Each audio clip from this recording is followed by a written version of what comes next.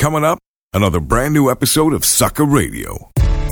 This is MMA fight music producer Mikey Ruckus, and you are listening to another edition of Sucker Radio with your host, Jeremy Brand. Be sure to catch all your mixed martial arts news and interviews and updates at www.mmasucker.com.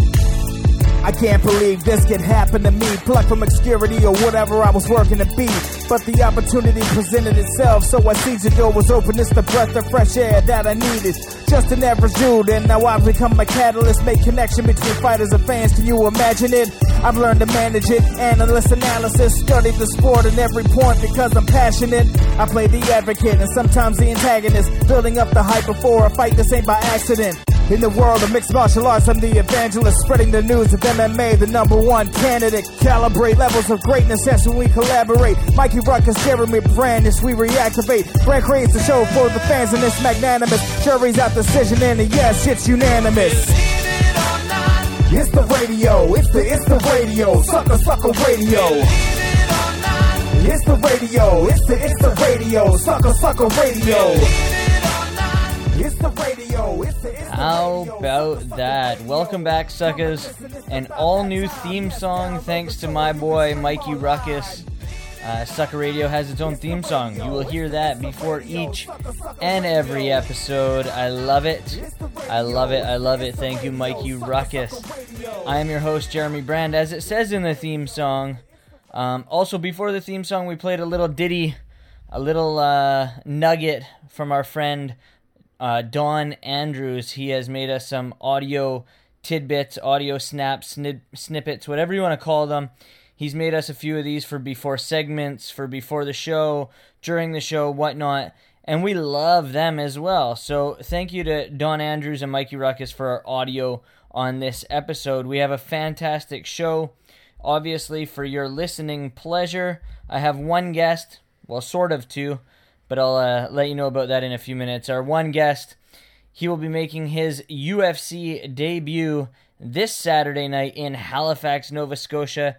He is Toshido MMA's Matt Dwyer. I have had the opportunity, lucky enough, to watch this guy progress through the rankings as an amateur, as a professional. He's now 7-1 as a pro. He's beaten 2 UFC vets. He's held the welterweight championship not only as an amateur but as a professional under Battlefield Fight League up here in British Columbia.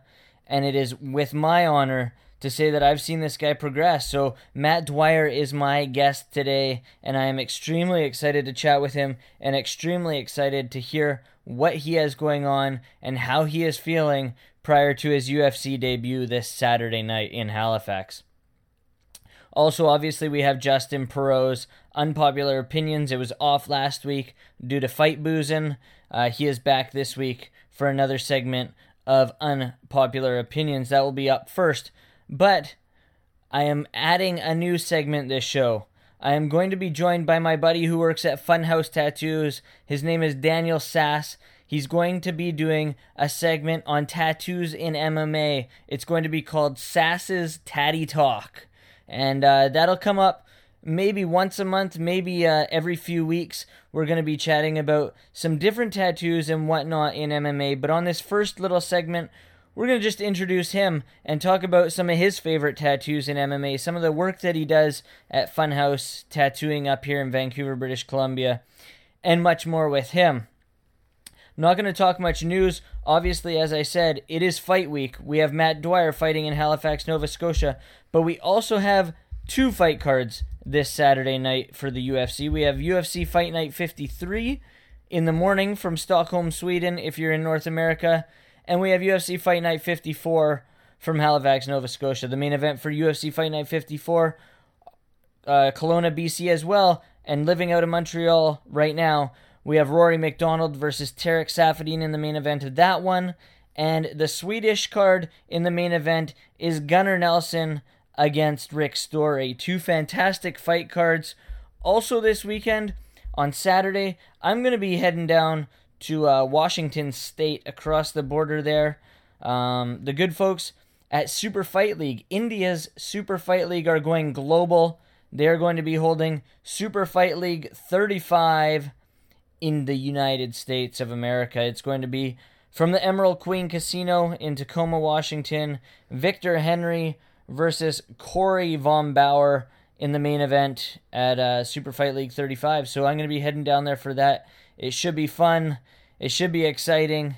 And without further ado, let's get right into something else that's exciting. Justin Pirro's unpopular opinions.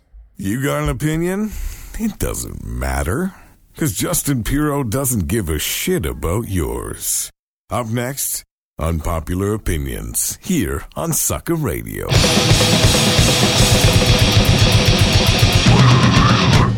Hey everyone, it's me, Justin Pirro, back again for more Unpopular Opinions here on Sucker Radio at MMAsucker.com.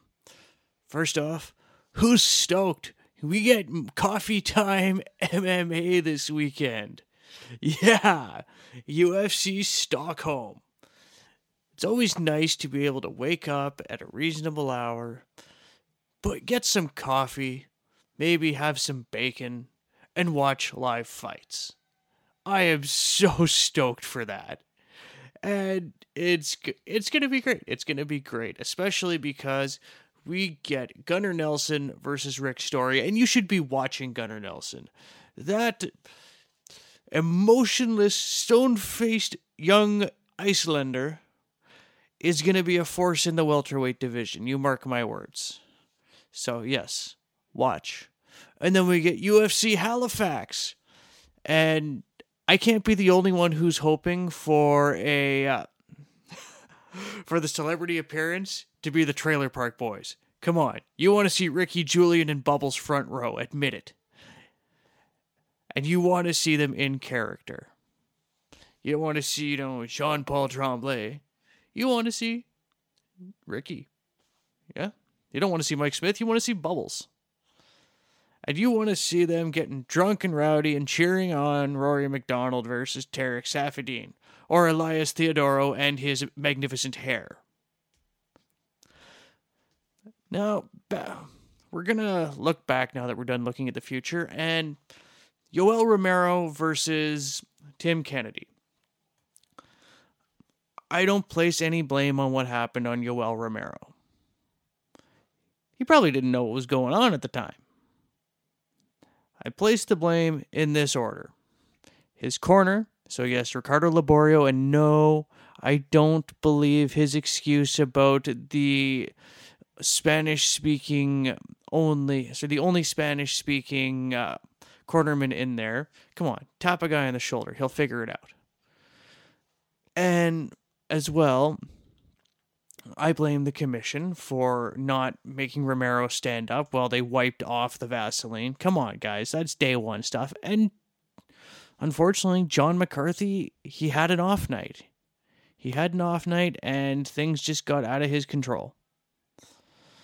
So, yeah. That's all I got to say on that. Finally, Conor F. and McGregor. Now that guy. He made Dustin Poirier look like Poirier should be fighting in King of the Cage.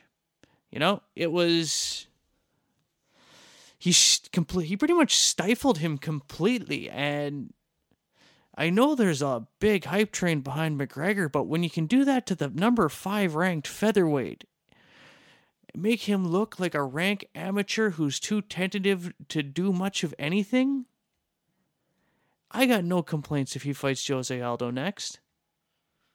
And you shouldn't either. Alright, you can hit me up on Twitter at StormlandBrand or on Facebook at facebook.com/Stormland. Let me know what you think. I want to hear your thoughts. I want to hear your complaints and grievances with what I have to say. Also, I want to know if you tried the Loser Pale Ale from Elysian Brewing that I recommended last week on Fight Boozin'. Because there's going to be more Fight Boozin' to come. We got the next one lined up for UFC 179. And it's going to be something I'm sure most of you haven't tried yet. So, stay tuned for that. And I'm going to throw this back to Jeremy. Thank you, Justin. Thank you very much. As always, Unpopular Opinions One thing I didn't mention off the hop, this Friday night we have Battlegrounds MMA 1. This is a pay-per-view card put on. It's going to be a one-night tournament for a championship belt, one championship belt for Battlegrounds. It's going to be pretty cool, so check your local listings. Pay-per-view, there's a bunch of UFC vets that are in this thing. I'll be definitely checking it out on Friday night. Battlegrounds MMA 1 live on pay-per-view. So up next, as I said, my one and only guest this week, other than my buddy Sass for Tatty Talk, is UFC Fight Night 54's Matt Dwyer right after this. Listener discretion is heavily advised. He is set to make his UFC debut on October 4th in Halifax, Nova Scotia. Please welcome Kelowna, BC's Matt Dwyer to Sucker Radio. Matt, thanks for joining me today, man. Hey, thanks for having me. Now, you were expected to make your debut at the canceled UFC 176 card against Alex Garcia, but prior to the card being canceled, you were forced out of action due to injury. Just explain what happened. Well, it wasn't really an injury, actually. What actually ended up happening, I had to go back to work. The fight card got canceled. I was pretty much pinching every penny I had right up until that point, and so when the card got canceled, it was like, all right, like I had the opportunity to go make some more money, right? So I'd be able to sit pretty for the next time around. So that's kind of what I did. I went and just worked up north for a bit, and my body definitely could have used a break too. Not that I was injured or anything. It was just I was starting to fall apart there, just from back-to-back fight camps, having that savage fight with DeMarcus there, and then and then I got like my coach got the email like 12 days later after that fight saying, I got signed and they wanted me to fight in like 6 weeks or 7 weeks or whatever it was. So it's pretty much like fight camp starts now. And, after you get told you got signed to the UFC, it's, I better do like 50 rounds today. Or, I just kind of went 100 million miles an hour out of the gate. And, my body started wearing down on me, especially after having such a grueling fight camp and fight followed by it. But no issues now. Body's doing great. Cardio's where it needs to be. Weight's on point. Just really looking forward to finishing this fight camp and getting out to Halifax and putting on a show. So you're a UFC fighter who still has a day job. You don't hear much of that anymore these days with sponsors and whatnot. Just explain your day-to-day. Do you, during this fight camp, are you still working an average day job? No. Sorry, no, not anymore. No, that was like, I just got the call. I was going to be out there. And everything was just happening so fast. Our coach didn't really, we didn't really have a lot of time to plan the fight camp out and talk to sponsors and stuff. So yeah, that was just like I had an opportunity to work for a couple of weeks and then just come back with some cash in my pocket and pay some bills, right? So now this fight camp I've been able to save, and I got some help from a sponsor so far, and I've been able to focus just mainly on training full time all fight camp. So everything worked out great. Perfect. Now, our home base being Vancouver, BC, we've seen your progression in the sport as you basically grew up inside the Battlefield Fight League cage. Just talk us through your thoughts on fighting for BFL, since every one of your fights, other than the first two, were with that promotion. Sorry, you kind of cut out there, bud. Okay, no, I was just asking you to talk us through your thoughts on fighting for Battlefield Fight League, since every one of your fights, other than the first two, were with them. Yeah, no, I had a couple fights that were, like it doesn't show on SureDog all of my amateur fights that I've had. But I know it's pretty cool. Like I've been there since BFL 1 all the way up to the UFC. Pretty much just graduated through them, right? But it's pretty cool. Like I stuck with Jay, and he was good to me, man. He was a good promoter. Lost to me, and we had that kind of that loyalty between each other. And once I beat a couple of local guys. defending the belt. Our coach, I mentioned to get some UFC vets in there, right? And that's kind of what you need to do when you want to make that next step to the UFC. All right, so there's been obviously a ton of talented fighters make their way from Toshido to the UFC. I mean, we've seen Rory McDonald, who's gone on to TriStar and now is fighting in the main event in Halifax. Sarah Moras, who's made it to the UFC. Also, Michael Hill, who trained out at Toshido, was on The Ultimate Fighter. Now yourself, what is it about Toshido that is breeding these talented fighters?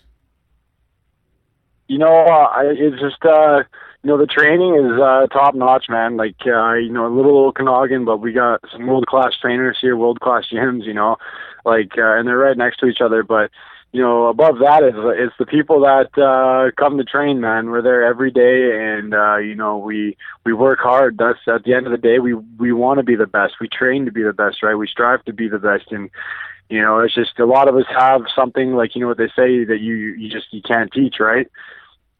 And like we all, like Mike Hill's got like one of the biggest hearts. Sarah does. Sarah, her last fight camp, she was in, like, she had lower back issues, like with her spine, and she was crying. She cried like every single day, but she still showed up and like battled it out and had a war. Just all of us, right? We bleed, sweat, and tear together every day. So that we're a family, we're a tight knit group, and we know what to do to win, and that's just push each other to the limit, right? Push each other to the point of death. For sure. Every gym has their own methods, right? And everybody trains hard, but we just we try to just kick it up a notch, I guess you would say. Is cross training something that you'd be into, like heading to other gyms? Cross training. Cross training is definitely something that I look into, right? I'm always gonna stay in Toshido. I don't think I'm ever gonna move away or anything like that. If anything, we're gonna bring people to our gym and stuff. But I mean, if I go train somewhere else for a month or however long, I'm always going to come back to here, right? I got everything I need here. All my sponsors like Physio and Chiro. My strength and conditioning club is literally right next door. Both great big gyms, and the people, like, just a good atmosphere. There's really no reason to leave. If anything, you just, I'll bring more people here, which we did for this fight camp. We brought Brendan Kronberger up. I'm sure you've heard of, who he is, yeah. Right? He trains out of Adam Ryan's gym.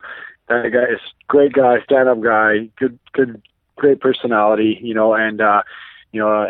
he's a kick-ass fighter, man. He fights at 185. The guy just had me, man. When he was up here, we were pushing each other every day, man. It was just a grind. I didn't like being on the bottom. He didn't like being on the bottom, right? We just made each other work. So it was awesome having him up here, man. And I know he's going to be back. I'll probably go down there and train with him, kind of thing.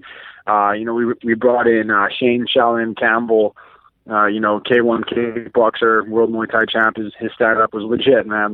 He dropped me with a couple solid body or liver kicks. He's a great guy to have up here and train with us, right? And he actually wants to move to Kelowna full-time and train with us. He liked it so much here. So, that'd be great. More people we can get, with that kind of experience is just where it'll just help out everybody. For sure. Now, your debut will be in Canada. Obviously, you were supposed to fight in Los Angeles. This is a longer flight for you, but how cool is it to be fighting in front of your home country? Oh, it's awesome, man. I'm really looking forward to it. I guess they're going to be starting the card actually at 7:00 their time, so it'll be 3.5 hour time ahead time change. So everybody on the West Coast will be viewing it at the normal time. I thought that maybe they would start it, like they normally do at 3:30 or whatever there, but no, it looks like the card's going to be running until like 3 in the morning. So I'm pretty happy that I'm going to be second fight of the night and just get it over with, right? No kidding. So, now you're go on, yeah. No, I was going to say I only get taxed by Canada. You fight in the States, you get taxed by both countries. So I mean that's an added bonus, right? So yeah. Definitely, all around, it's just I'm really looking forward to it. I heard Halifax is a really cool city as well. A lot of cool heritage there and history and stuff. So cool older buildings and stuff. Yeah, it's gonna be cool. Nice. Never been to the East Coast before, so that's awesome. Now your last fight definitely had people take notice as you were able to defeat Demarcus Johnson in a bloodbath of a fight. Was this your toughest fight to date? Because sitting there in the crowd, like I was cage side for this fight, and the power in DeMarcus's punches sounded like nothing that I have ever heard before. Like I've seen my fair share of fights, and this guy put a thud behind those punches. Do you think not only was this the toughest fight to date, but do you think this fight was what made the UFC take notice of you? Oh yeah, they like seeing fights like that, right? Just total wars, gut it out, don't quit, and just keep going, right? Blood and just not quitting, right? Like if I think the UFC saw that, and like that's the kind of fights they like. The guys that run the UFC, they like the fights where all technique goes out the window and both guys are just heads down throwing bombs, right? Getting the crowd going nuts.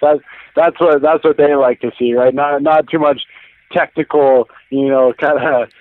Picking your shots and having a safe fight. They like it when guys go out there and gut it out. I mean, we still kept it pretty technical, but those punches were pretty heavy. I mean, DeMarcus came in like 10 pounds overweight. Yeah. We were supposed to fight at 175, and we got word that there's no way he's gonna make weight, and that they'd pay me whatever for every pound he comes overweight.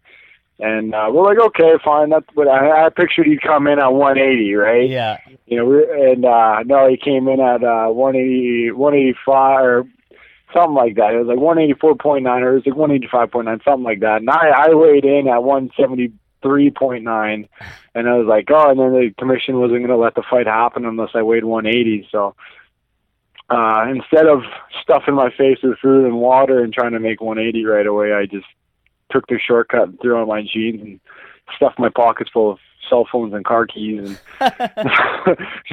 made weight like that. I'm sure I would have made it 180 fairly fast, but I just, let's get this over with, right? So, yeah, and then, it was a 185 fight, I guess you get. I was probably 185 when I fought him, right? Like, or somewhere around that weight. I'm sure he put on some weight. He was definitely a lot bigger than me. But whatever, right? I trained too hard for that fight, and I just wanted to fight, man. And damn, yeah, those were some heavy hits, man. I remember getting rocked. I just right off the bat too, and just being like, whoa! I was like, I just kept reminding myself every time I saw lights. I'm like, okay, you just got hit. Don't go out. Like, just stay awake, right? Like, just keep it. Like, you know what to do. Like, just so yeah. No, it was a good experience to have. That's for sure, right? I know I can take a hit. That's for sure. But definitely don't want to show that every time that I can take a hit, right? I'd rather be the guy hitting. But that's okay. I know I can take a hit now, right?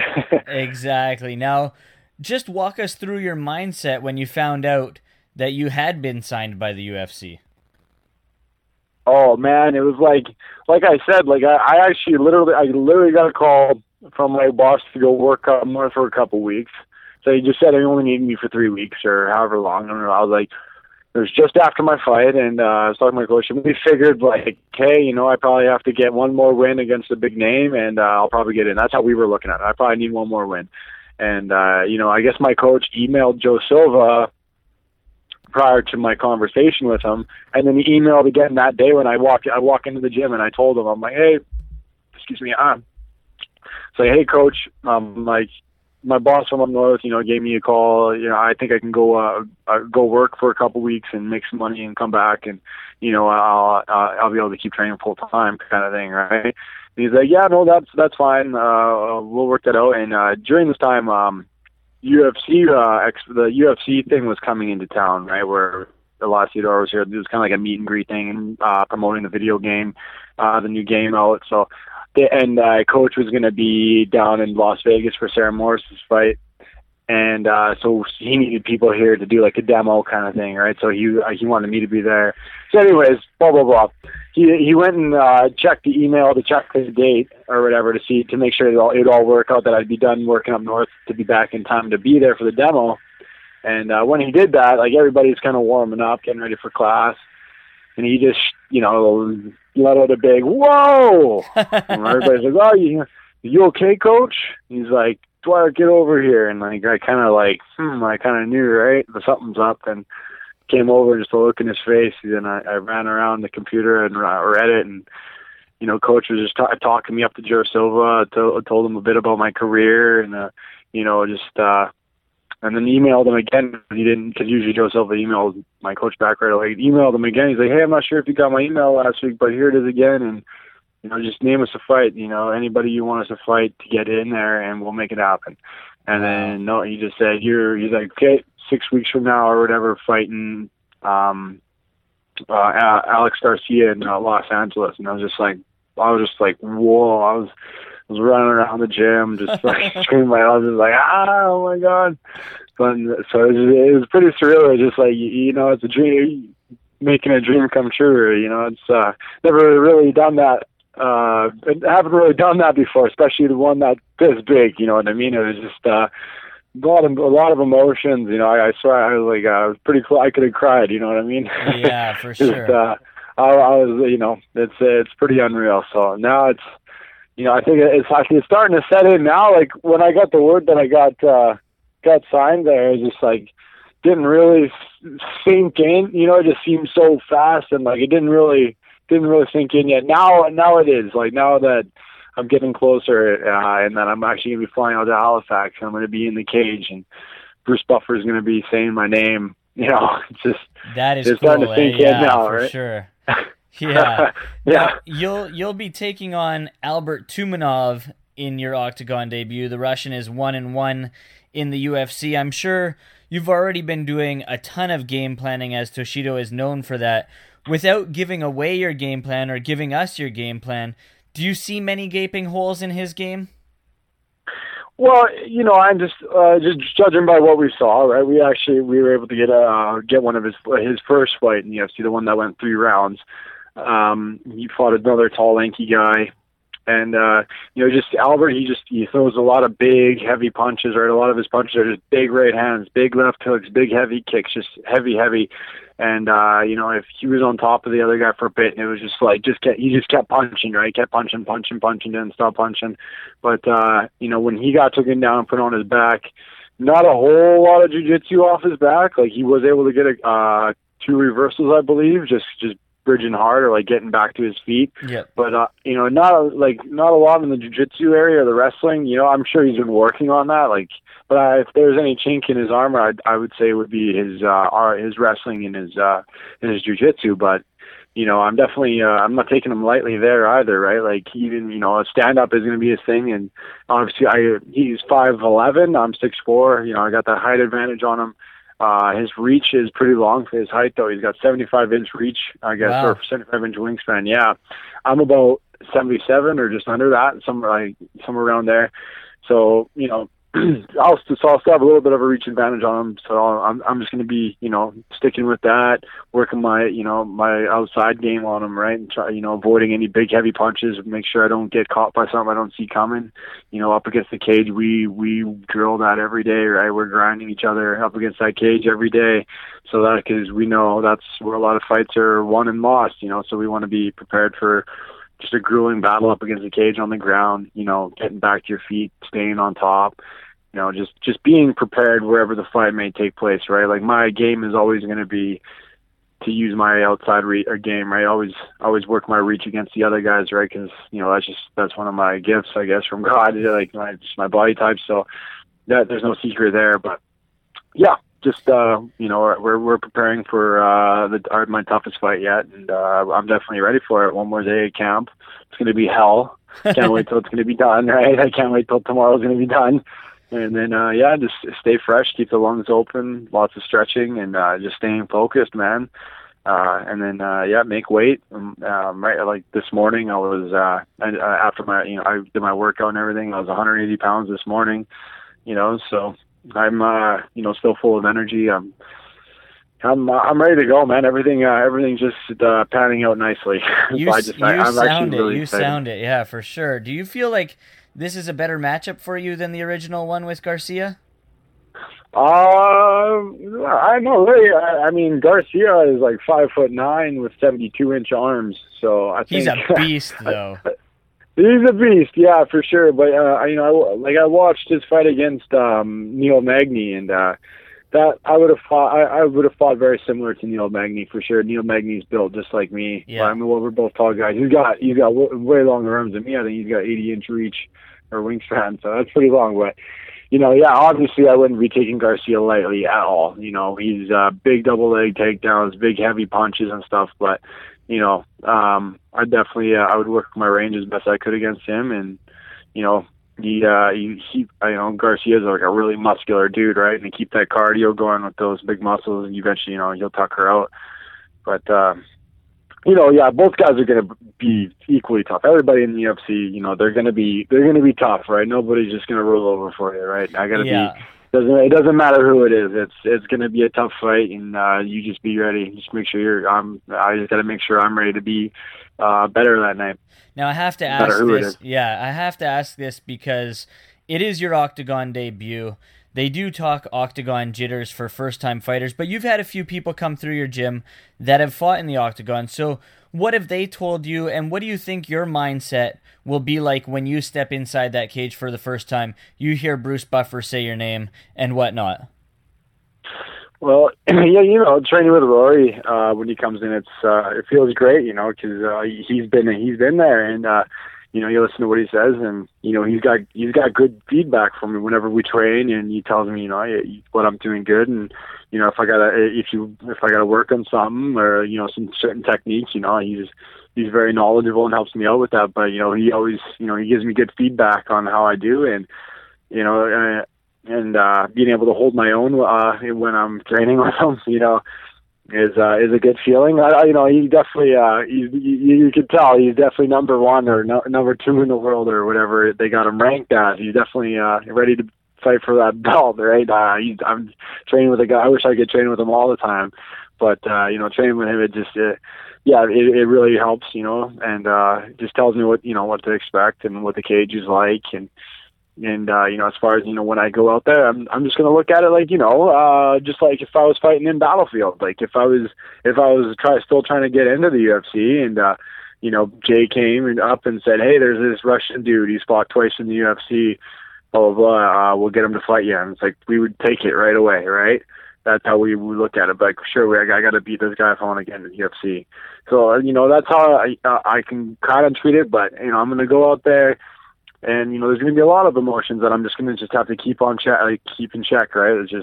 That's it. Forget about it. I think the biggest thing is when Bruce Buffer starts saying your name, I'm just going to have to just cancel that out, right? Like thumbs up and wave. But yeah, that wasn't Bruce Buffer. That wasn't Bruce Buffer, and just keep my eyes on my opponent. And at the end of the day, it's just a fight, man. It's just another fight. It's going to be a tough guy, and just do the right things, man. Once the fight gets going, and the first couple seconds or the minutes over, and you start getting in that comfort zone, and you're not thinking anymore, and everything just becomes second nature. That's when you start to get creative. That's everything starts to work out nicely, right? And yeah, when I hit there, it won't even matter that I'm in the UFC, right? When it'll just be like any other fight that I've ever been in. It's just everything will be second nature. So it's just that first hurdle you got to get over. Yeah. Now, just two more questions before I let you go here. You spoke Rory MacDonald there. You have been training with him a bit, I'm sure, during this training camp. How awesome is it to be fighting on the same card as a guy that's like your brother, and the fact that you're going to get to go out there, fight your fight, and then watch him fight in the main event? Oh man, it's epic, man. Like it's going to be epic. I mean, it's. I was interviewed before, and it feels like everything is just meant to be, man. It's gonna be like magic, I swear. You can only hope, right? But I mean, it's hard to say. It's like this. If you told me this is how everything was gonna work out when I first started fighting, maybe I would have believed you, but it was like, yeah, right, kind of thing, right? It doesn't happen to too many people, so. No, I feel really blessed with this opportunity. It's been a long road and a lot of ups and downs, but to finally be here and end like this, and like there's Rory, and then there's gonna be a lot of other Canadian guys. I was hanging out with Elias, he's a cool dude, and it's gonna be amazing, man. It's gonna be an amazing night, and every Canadian is gonna want to represent for Canada and win, right? All of us are gonna want to win for the home team, right? So. I think it's going to be an amazing night of fights because everybody's just going to be bringing it. So the emotion in your voice talking about not only fighting on the same card as Rory, but making it to the UFC, it's so cool to hear, man. Like I've spoken to so many different fighters and guys that are making their Octagon debut, and yes, they sound like they're excited to be there, but you genuinely sound excited. Thank you. No, I do. I appreciate that, man. And lately, you scrolling through my phone. Like I went to the UFC fights in Vancouver when Rory fought Tyron Woodley, and had some pictures there of the empty octagon when we first walked in, and looking at these pictures, and it's just like, man, it's actually like this feeling like I actually can't wait to be in there. I actually can't wait to be in there. Not even like a nervous kind of feeling. It's just kind of like I actually can't wait. It's hard to explain. I can't wait. Normally, it's like, okay, now, a little bit more nervous. Thinking about the battlefield cage. Like, oh, I'm going to be in there doing battle. Like, I look at the UFC octagon like, oh, I'm going to be going in there and putting in work. I'm so excited, right? Like, I watched a little clip. I got Mike Chiesa on Facebook, and it showed him and Sam Cecilia warming up in the cage when I think they're getting ready in Japan, and there's a bunch of fighters in the cage warming up and stuff, and they had the theme song, Rep Prem 2 pretty sure that song, Bring the Pain or whatever it is, playing, and everybody's warming up with that, and just like it just looks so hype. I was like, oh, I can't wait. Like, anyways, I'm excited. I just want to, everybody got my back right now too, man. It's awesome. Not fighting anyone from Vancouver, so everybody from Vancouver is cheering for me. Everybody from BC, and matter of fact, everybody from Canada is going to be cheering for me. Right? I'm not fighting someone from Canada, and everybody just wants to see me do well. Everybody wants to see me win, and man, that's like the best feeling in the world, dude. Like that's all I want to do. I just want to make everybody proud, and I couldn't be any happier, man. I couldn't ask for a bigger support group. That's for sure. Finally, before I let you go here, I know hockey players and most pro sports players have a ton of superstitions prior to stepping on the ice, stepping onto the basketball court, whatnot. Do you have any pre-game traditions prior to stepping inside the cage or in the locker room?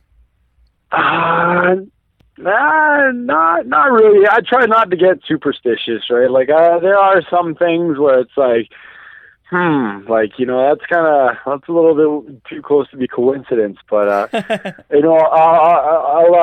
let you know. So this is going to sound funny. My first amateur fight ever, get this, my first amateur fight ever, right? This is back on my old gym avatar. I fresh out of high school. I was playing rugby, and, it was actually, I graduated high school. Through summer holidays, I was working training, and then October came on. Actually, the date, October 4th, was the day that I actually made my amateur debut. First time ever fighting in a cage was on October 4th. Wow, coincidental. Now that night, October 4th, I fought this guy, and I knocked him out in 4 seconds flat. So you can count it. I got it on Facebook. I knocked the guy out in 4 seconds flat on October 4th. My jersey number for rugby was number 4. And there was another thing that had to do with 4 too. So number 444 popped up, and I thought that was kind of interesting, right? And then something else happened too. I fought when I fought Yusuf Jai. The date was October 22nd, I believe. So I was like, oh, it's a multiple of 4, and like something else happened with I got a little superstitious there. So, October 4th for my UFC debut, it's on the same day where I made my amateur fight ever. And, it's kind of like, we'll see what happens. 4-second knockout would be pretty nice. No kidding. That's a trip. Yeah, that's a trip for sure, right? So that's whatever. I'd gladly take a 4-second knockout, but hey, I'm definitely ready to go the distance. I just want to make sure I win, no matter what, right? So I guess that's my little superstition right there. For He is Matt Dwyer. He'll be making his UFC debut at UFC Fight Night 52 in Halifax on October 4th. Thanks a bunch, Matt, and just let people know where they can get a hold of you in the social media universe and any sponsors you'd like to give shout-outs to. Yeah, you can get a hold of me on Twitter. It's at Matt Dwyer MMA. Instagram is just all lowercase fighter_Matt. And, big shout out to my main sponsor, A.L. Almonte's Plastering and Stucco. They've been with me since the beginning. He's my boss. He sponsors me on a lot, and he's actually going to be my corner man in this fight too. So that's going to be awesome. Pinnacle Physiotherapy, Align Chiropractic. It's Beyond Nutrition, all those guys. Just tons. I'm gonna have to write it down when I'm in the cage to read them all. But awesome. Thanks, guys. Yeah, Matt, it's been a pleasure, and good luck on the 4th, man. Right on. Thanks a lot, brother. I'll talk to you soon. We knew it was only a matter of time before Mr. Matt Dwyer made it to the UFC.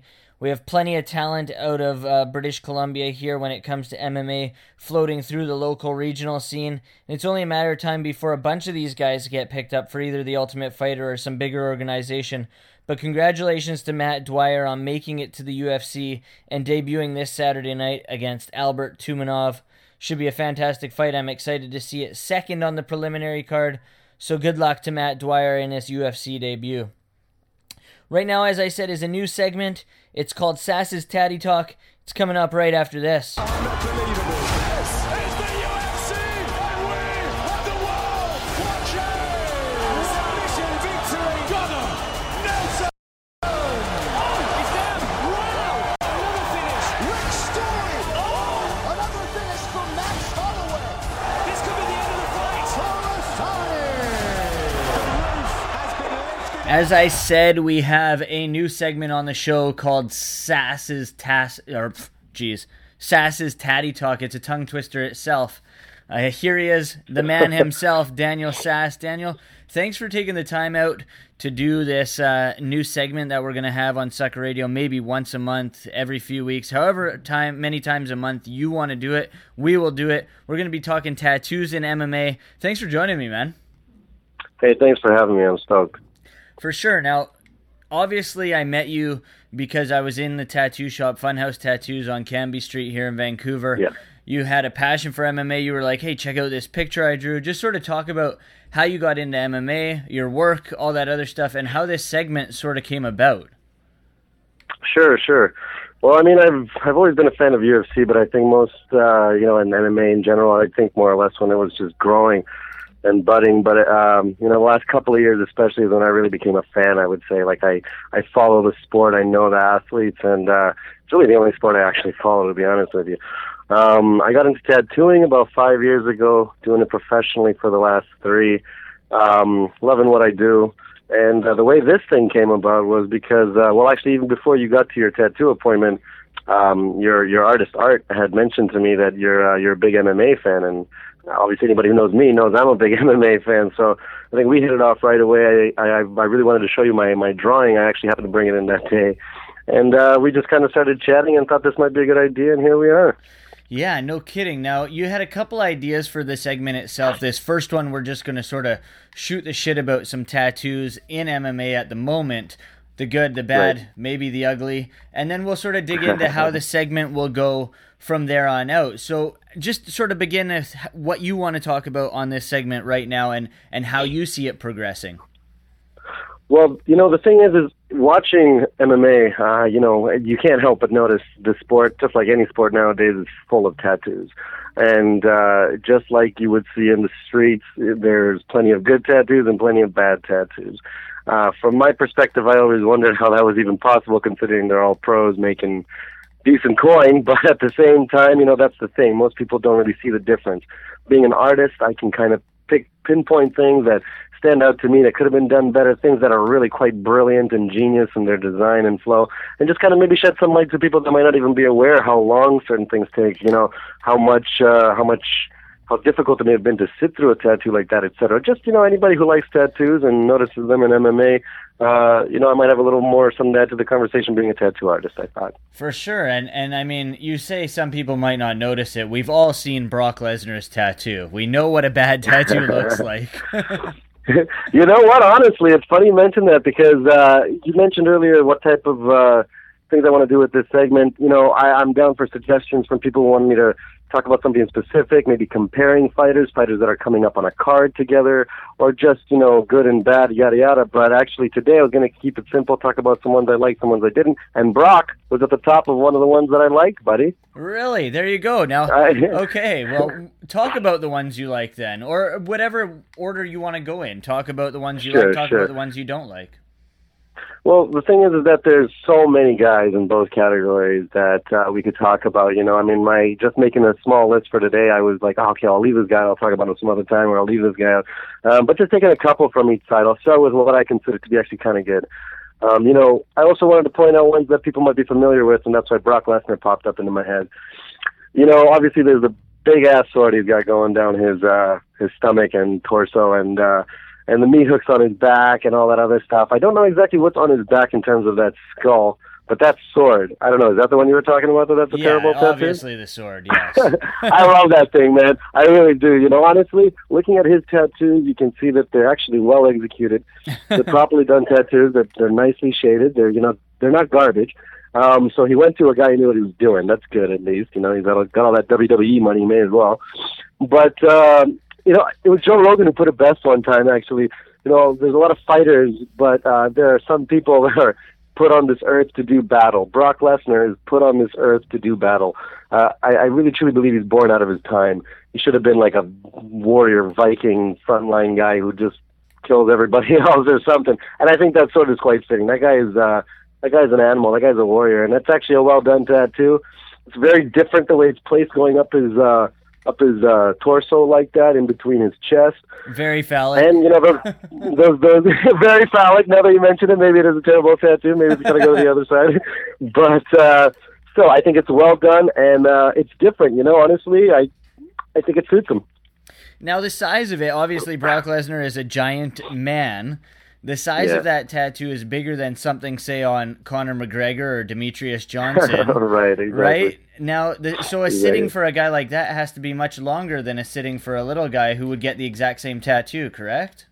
Absolutely. If you were to take that, or, you know, even his meat hooks that he has on his, like, back, kind of on his back shoulders, I believe, you know, those are, say, some of the smaller tattoos he has on him. I bet you put that on either one of us, and it'll be a way different size on us than it would be on him.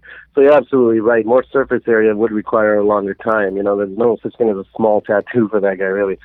And, you know, that's the problem, too. You have these big heavyweights who sometimes have these tiny tattoos. Like, for example, just popping in my head right now, Brendan Schaub. I love the guy, but he's got this tiny little heart thing on his left arm while he's filling up his whole right arm. You know, that little thing there just seems so small to me on his massive arm. You know, you gotta make things in proportion. So, yeah. Also mentioning Conor McGregor, you know, yes, on a guy like Brock Lesnar, a tattoo like that would be much larger. But even that chest piece, he was another one of my picks for good tattoos. He doesn't have many, and I have to complain, even though I love the guy, about that barbed wire going down, that tribal barbed wire going down his spine. It's like he just took it off the wall and said, no, not around my arm, down my spine. Kind of bugs me, rubs you the wrong way a little bit, but, you know, he's got that little cross behind his neck. He's got a forearm piece that's pretty basic traditional stuff, but, you know, it looks good, it's well done. But that chest piece, I really like it. I'm not even so much a fan of traditional work. I mean, not that I dislike it, but anybody who knows my work, I do realism portraits and stuff like that. But that gorilla is an animal. I mean, it is, but it's a beast. Like, just the way it was done on him. I heard him say that he sat 10 straight hours through that. Wow. Look, I'll tell you something. Not many people sit 10 straight hours, you know? And if they ever try, it's because they want to, you know, their ego or this and that, and usually they make it to 8 or whatever. But, you know, I've seen some real beasts in the tattoo shop who can take it. You know, one of my buddies, he's like that, and I don't get it. But I think it's that Conor McGregor sheer power of will that got him through that 10 hours because, you know, it just goes with his personality. I mean, the guy, he says he's going to do something, and he does it. He sat for the whole thing in one sit, and that is truly something to admire. 10 hours, oof, on your chest on and your neck. chest, yeah. Forget about it, man. He must have hopefully used some sort of numbing sprays throughout it or something, I hope. Yeah, and the color in that thing just pops. Like, when he first got that, it was like, wow. It was a nice, I think it's, I agree. I think that's a nice tattoo. Now let's talk some of your bad tattoos then. Unfortunately, that list is a little longer. But, and you know, the thing is that especially with guys with a lot of tattoos, you know, there may be some of them that are great and some of them that are not, you know. Just off the top of my head right now, coming to mind is Cub Swanson. I love Killer Cub. He's an awesome fighter. And he's got great tattoos. The only thing I would say about his back is that it's a little messy, you know what I mean? And the other guys that I was going to bring up in that category, you got like Ross Pearson and even, I can't pronounce his name, that Christoph Szynski, you know who I'm talking about? Yep, Yeah, Christoph yeah, Szynski. you know. Yeah, you know, they have these pieces, and that's the thing. When you're going to cover such a big space, you got to think artistically, like from a distance. Like if I'm looking at this guy, well, you know, you would say at a regular person on the beach or whatever, but quite frankly, these guys, fighters in the cage, we're looking at them from a distance, right? When you see their arms, what do you see? Nothing. You just see darkness, you know what I mean? So you got to think of it. You're going to cover such a big space, or like Cub's back, you know, like it's I can't make it out oftentimes. I see that there's a cross in there, but like you have to be up close to see it. You know, now sometimes that's a result of a whole sleeve or a whole back piece starting from one tattoo and then you add more and more and more to it. But, you know, you got to think that, like, my least favorite tattoos are messy tattoos. Just a big area that just looks like ink vomited all over them, you know? And Christoph's one arm, too, it's just, like, so messy. And Ross Pearson, again, love the guy. He's an awesome fighter. Once again, I'd like to point out, all my opinions have nothing to do with the quality of these guys fighting. They're all great fighters. And hopefully none of them beat my ass for saying any of it. But you know, again, same thing with Ross Pearson. It's just a little too busy, man, you know? And another thing, actually, just because we're talking about Ross Pearson, I recently saw he got a tattoo on his neck. I don't know if you saw this. Just some script going down the side of his neck. It says loyalty or something or whatever it says, and a crown, too. Man, I got to admit, I don't know what these guys are doing with their money, but, I mean, do they not have any left over for a good tattoo? I mean, I saw the pictures on his Instagram where he's at the shop and stuff, and, I mean, no disrespect to that artist, but it's just like, come on, man, you're a professional fighter. Like, the script, the quality, sometimes I wonder, you know, where these guys are going sometimes, you know? Maybe their hometown doesn't have any good shops. That having been said, the artist that worked with the guy that tattooed him was amazing. So I'm just saying. There you go. But anyways, another example of something like that is Diego Sanchez. You know, he's got a lot of typical tattoos in the man. He's got the barbed wire, stuff like that. But I saw a picture online of his praying hands that he has on his ribs when he got it done. And, you know, same thing again, you know, I mean, the quality of the work, it was very red. The shading was just very amateur. It didn't look like a real hand with real veins. It was just like, I'm going to put some shade here, you know what I mean? So that's just unfortunate. You know, I hate to see that happen to any tattoo, especially guys who are going to be showcasing them around, you know, national television, pay-per-view, et cetera. Yeah. That's what I got to say about that. There is one guy in particular I wanted to point out, which is a little bit of an interesting one because it's not a bad tattoo. And what I've mentioned before is composition, placement, you know, how these things fit and fall on the body, especially when you got guys who are so built that their curves of their muscles, you know, can distort an image. Alan Belcher, great fighter. He had